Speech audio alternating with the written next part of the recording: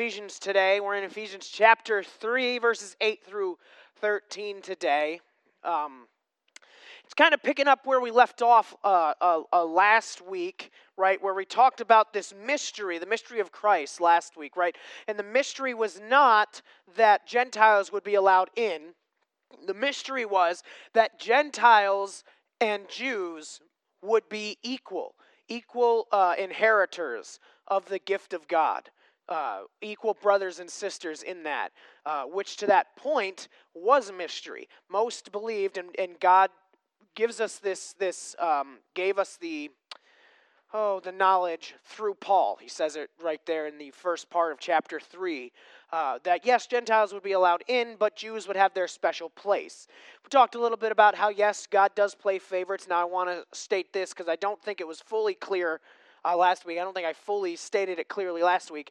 God's playing of favorites is not the same way that we play favorites, right? Nothing that God does is the same way that we do it. Justice, wrath, mercy, grace, pick your favorite. It's not the same way because God is God and we are us. We are His creation and we're different and we are tainted by sin and things like that. So I wanted to make that clear that you're not less liked than the Jews.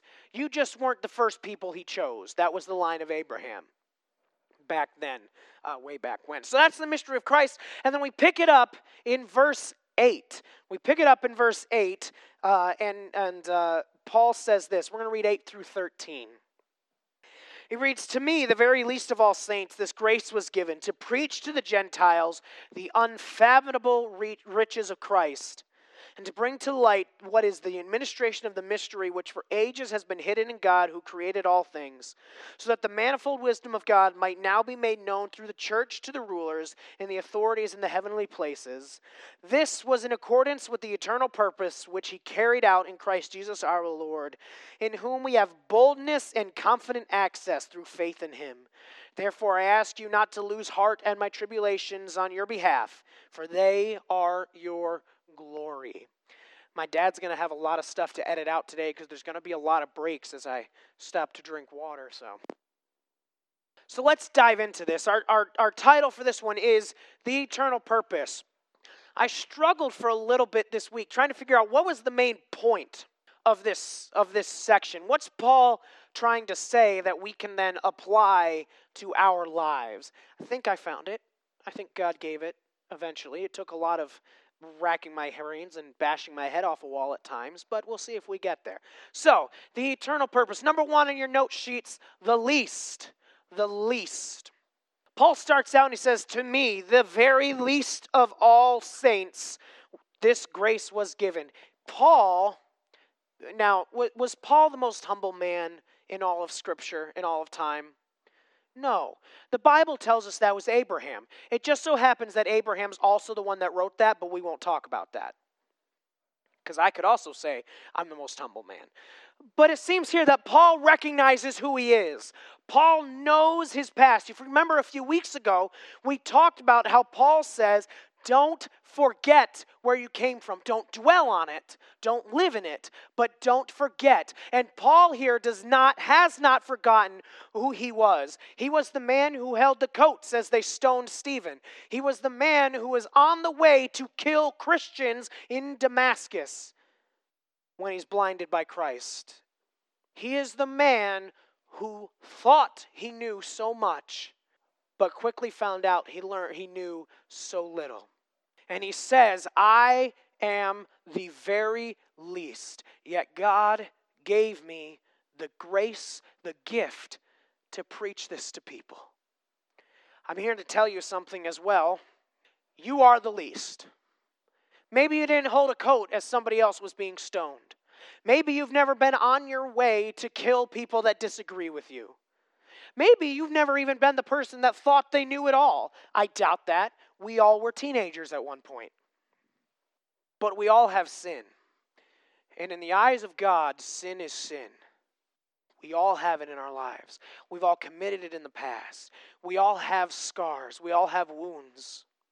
You and I are also the very least. The question then is, what do we do with that? Because Paul says, I'm the very least, but I'm not going to allow that to stop me from spreading Christ. In fact, I'm going to use it to spur me on, because if Christ can save me, well, he can save you too. Some of you might be sitting there and you go, well, I don't have this testimony. I was never into drugs or alcohol or this or that. The stuff that when you're listening to a speaker and they give their testimony, you go, oh, wow, oh, God saved them from so much. It's so incredible, and it is. And you might sit there and you go, Pastor, I've been in church my whole life. I accepted Christ when I was 6 years old. I was baptized at 7. I've lived a good life. I've been a good person. I don't have this testimony that God's had to pull me out of things. Hogwash. He pulled you out of sin. And that's what he pulled everybody that accepts him out of. You might not have the thrilling tale, but you have the end result, which is what matters. The tale doesn't matter. What specific thing he's pulled you out of, or multiple things, isn't what matters. It's that he did pull you out. You see, we've all been given this grace to preach, Paul says, to the Gentiles. Most of us will be preaching to Gentiles as well. And if we take what the New Testament usually refers to as Jews and Gentiles, meaning saved and unsaved, then we all have been given the grace to preach to the Gentiles. Yes, most of us are not called to stand in front of people like I am right now. We like to say, well, I'm not called to ministry. And again, I say hogwash. We are all called to ministry. You just might not be called to vocational ministry. It might not be your paying job. But we are all called to preach to the Gentiles, to the people around us, to spread the gospel to everyone who's around, because you don't know what they're in, and it doesn't matter. There's nothing too dark that Christ can't reach his hands in and pull you out. Not a thing.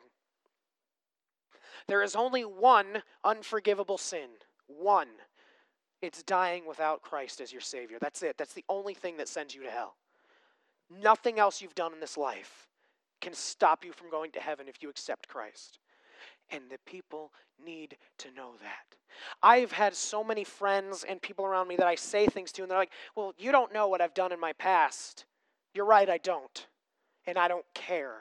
And God doesn't care. He cares if you've accepted him. That's not to say there aren't consequences for our past actions. There are. But we've all been given this. We are all the least commanded to bring the mystery of Christ to the people around us, just like Paul did. So number 1 was the least. Number 2, the eternal purpose. Number 2, the eternal purpose. I want to point out the plan for eternity was there from the beginning. There was never a point at which Christ was not going to be the Savior. There wasn't a point in history where God went, well, looks like I got to change up the plan that I had. We say that God is omniscient, right? All-knowing. That does not just mean that he knows everything. It means he knows everything perfectly. It means he knows the outcome of every decision, whichever way it is made. That's a ton of knowledge, right? Like, that's unfathomable to us. But it means he knows what the repercussions and the future is going to be if I just walk out of the room right now and decide to never be a pastor again. He knows what that future is. He knows what the future is if Joe Biden is president. He knows what the future is if Donald Trump is president. He knows what the future is no matter what happens. Which also means then he picks the perfect plan. And the plan is from the very beginning. Because he knows everything. Now you might say, Pastor, doesn't that take away our free will? One day we'll talk about free will in a little bit more, but let me say this. You have the free will to choose certain things. Yes, you do. He just knows which way you're going to choose because he knows everything. So there you go. So the plan from the very beginning was for Christ. Yes, he chooses the line of Abraham, which, by the way, seeds David, which, by the way, comes Jesus. See the plan from the very beginning. Here's the other part of the plan. Part of the plan that I love about Jesus was Jesus 100% Jewish? No, because Ruth was not a Jew. She was a Moabite. And he came from the line of Ruth as well, from the line of Jesse. I love that little tidbit because we like to point out he was a Jew, and he was. But even then, to the people that were watching, it showed God was including other people in the plan, not just his chosen people. This applies to the line of salvation, the plan of salvation, but it also applies to everything that's happening. The plan was set out from the beginning. From the beginning. So we don't have to worry about where this plan goes. There's not we say, well, we get thrown a curveball sometimes. God is never thrown for a curveball. He's never thrown for a loop. It's never anything that shocks him. Because he knows it's going to happen. And he's known since before time began. The other thing we see is it all comes back to Christ. I lost my verse. There we go. Verse 11. This was in accordance with the eternal purpose which he carried out in Christ Jesus our Lord. That was the vessel. I teach chapel on Fridays for the school here. I do it so that they don't have to bring somebody new in each week and then have to go through COVID testing and all that kind of stuff. It's great. I love doing it. And I always leave time at the end for questions. And so this past week, one of the kids raises their hands. He goes, Sam, what was God doing before he created everything? You said he's eternal, so he's had no beginning, had no end. What was he doing before that? And I said, well, first off, stop thinking about God in human terms. God doesn't exist within our plane of thought and idea. 2, God exists outside of time, which he created. Hence why he exists outside of it. So, it's very possible that the infinite amount of time before when he created everything, really didn't seem like that long to him. But I also think maybe, just maybe, he had a conversation with himself, but somebody actually talked back, and not in a weird way, right? My dad always says it's okay to talk to yourself, just don't answer back. But I think maybe he had a conversation with Jesus, and he goes, Jesus, you know the plan. And Jesus goes, yep. And he goes, so you ready? We're going to save this creation of mine, my favorite creation. We read just a few verses earlier that he creates all things. The plan was through Jesus the entire time. And just like everything in Scripture, especially in the New Testament, it comes back to Christ and what he did. And we see that the eternal purpose was for Christ to come, to live, to die, and to rise again so that we could be part of the everlasting. Not the eternal. You and I are not eternal. I think I've explained this before, but I'll explain it again, right? Eternal means no beginning, no end. Everlasting means a beginning and no end. You and I are everlasting. God is eternal. So God had an eternal plan so that we could be part of the everlasting one. This also allows us, and this is where I beat around a little bit of whether I wanted to name it something along these lines. But number C there under number 2, we can approach with boldness and with confidence. How often do we pray like this? Oh God, Father, if you would just I know, but if you could just do this. Instead of, Father, I know you've got a will, I know you've got a plan. I'm asking that you do this. Approach with the boldness of a kid asking a question. That's the boldness that you're supposed to have. Not a kid that's a little bit older and therefore has been taught they need to fear to ask questions. No. Ask God for things and approach the throne room with the boldness of the 6-year-old who doesn't know any better yet. We all know him. Maddie and I last Friday, I was looking at Linnea because she'll know, took Jax out for dinner. We had promised him we'd take him to Chinese, so we did. It was a great time. This was not my first experience with a young lad. He's 5 now. But it was my second experience, just him and I, well, Maddie was here as well, but in the car. And I learned a very important lesson. Kids don't stop talking when they're in the car. And he asked a question about everything. And it was great. I'm sure it's not as great when it's literally every day.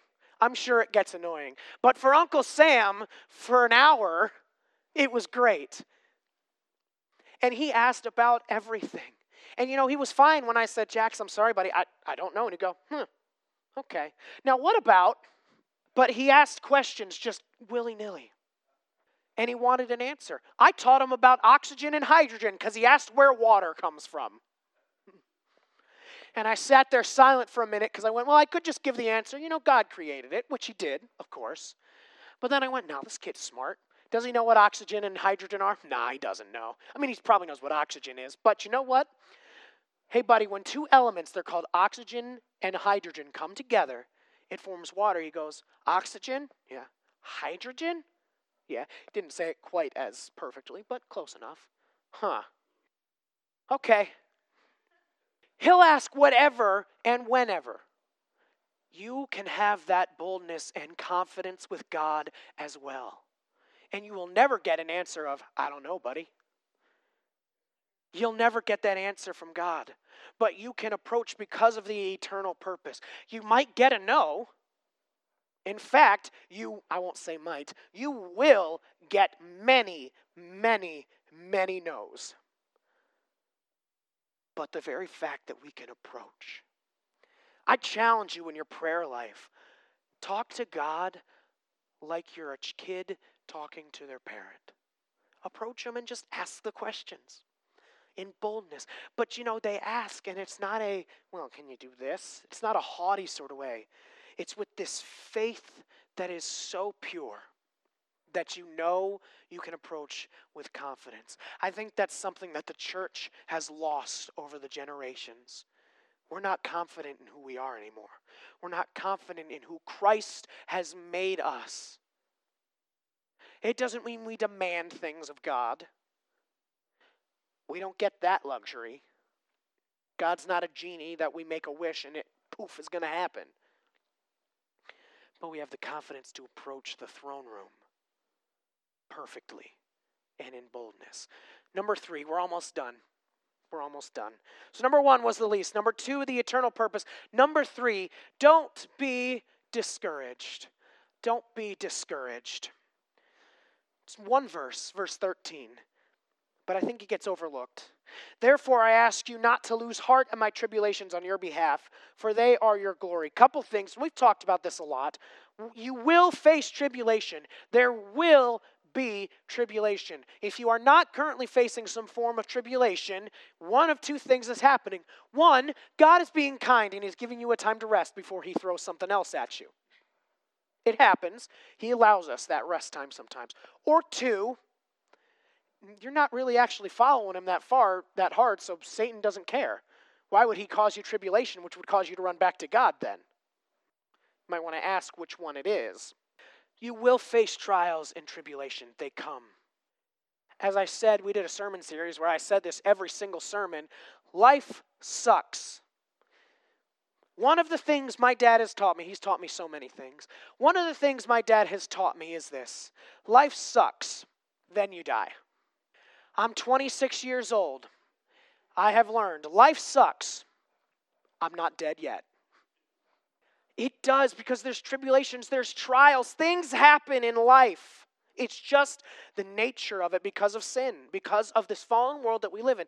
But as well, it's there to drive us closer to Christ, to make us more like Christ. So there will come tribulation. So one, don't be surprised at it. Don't be like, God, why is this happening to me? It's happening to everybody else too. I say that to people all the time. I know somebody that is constantly complaining because their industry got shut down because of COVID. And my response to them is, what makes you think you're any different than the millions of other people that were without a job because of COVID? Get in line or go get a job at McDonald's. They're still open because you can't catch COVID when you're getting McNuggets. I'll stand by that truth. But life happens to everybody, so don't ever be like, God, why is this happening to me? Now, I'm not saying not to ask God, why have you placed this in my life? But don't be the whiny little kid that's like, why is this me? Nobody likes a whiner. Nobody. Secondly, recognize that it's part of the plan. There is an eternal plan, and it's part of it. Paul says, therefore, because you know this stuff, don't be discouraged because of the tribulations that I'm facing. And it's the same thing. Don't be discouraged because of the tribulations that you're facing. Oh, yeah, I forgot we were doing that at the end. We already did it, but we'll do it again. We're finishing up. Recognize that it's all part of the plan.